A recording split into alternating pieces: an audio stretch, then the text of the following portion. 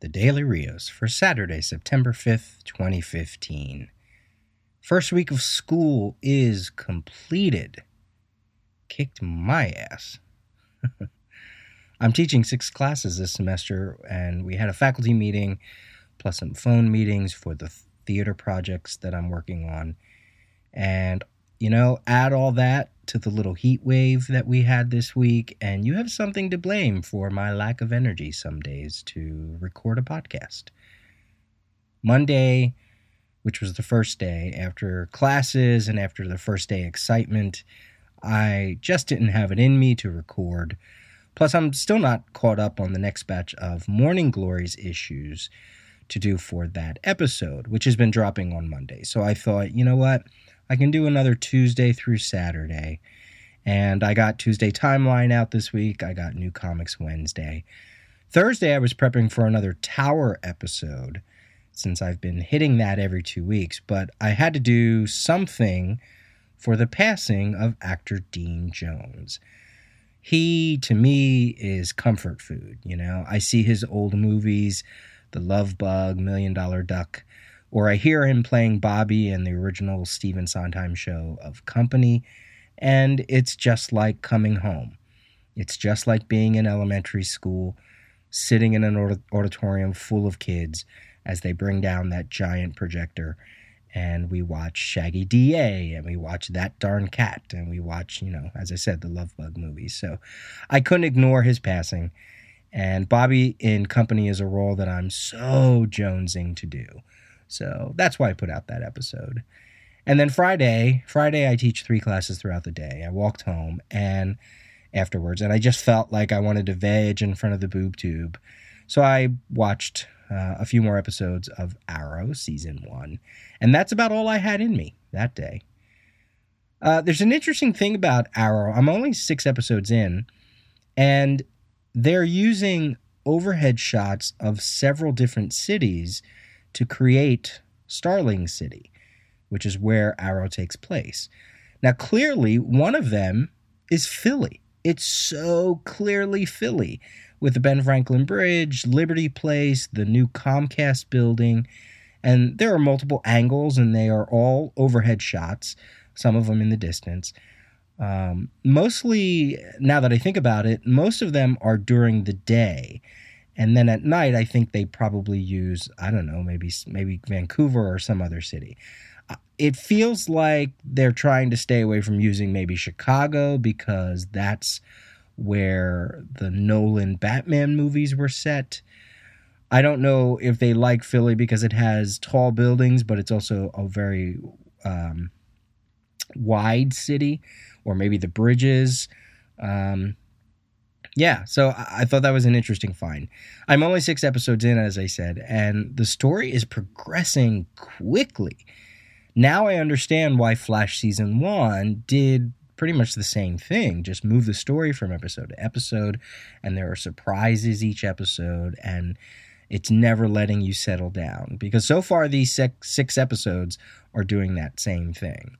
And it helps that Arrow is a series that you can move into all kinds of different territories and storylines. He doesn't really have majorly important story arcs or ground rules in the way that Smallville and Gotham, or I should say in the way that Superman and Batman do. So when you take a show like Smallville and Gotham, you don't want to develop their villains too early, at least not in their most recognizable, iconic appearance. But they are certainly getting away with it anyway, because they're trying to establish their own mythos. They don't try to do any of their major storylines, although Smallville certainly did a Doomsday arc. But with Arrow, I guess you could, they're often running and building their own set of mythos and using, different DC characters. And it's an entertaining start. I'm really liking what I've seen so far. Is it Green Batman, as the boys over at Geek Syndicate like to refer to it as? Absolutely. But I'm okay with that. The mission, his outlook, some of the things he says, all of those little disappearing acts, that's all Batman. I get it. But it is still Green Arrow. it's certainly Green Arrow enough in other ways that I can let that little aspect slide. And look, Green Arrow was created as a ripoff of Batman because he had an Arrow car and he had an Arrow cave, and he was I don't know if he was in his original appearance. My wash is done.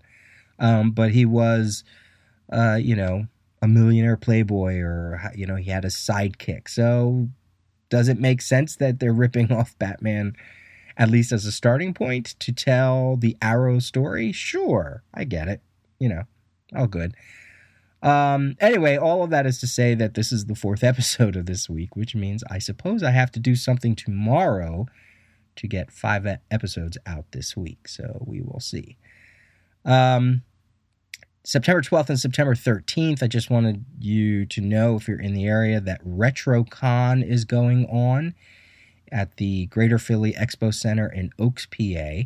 I went last year, Pants went last year, and he set up. So did Chris from Wild Pig and Brian Deemer, and I think Shane is doing it for the first time this year. So they're all going to have stuff up.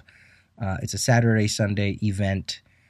It's a kooky show. They have toys that I hadn't seen or thought about in decades, a few comic dealers, a lot of memorabilia.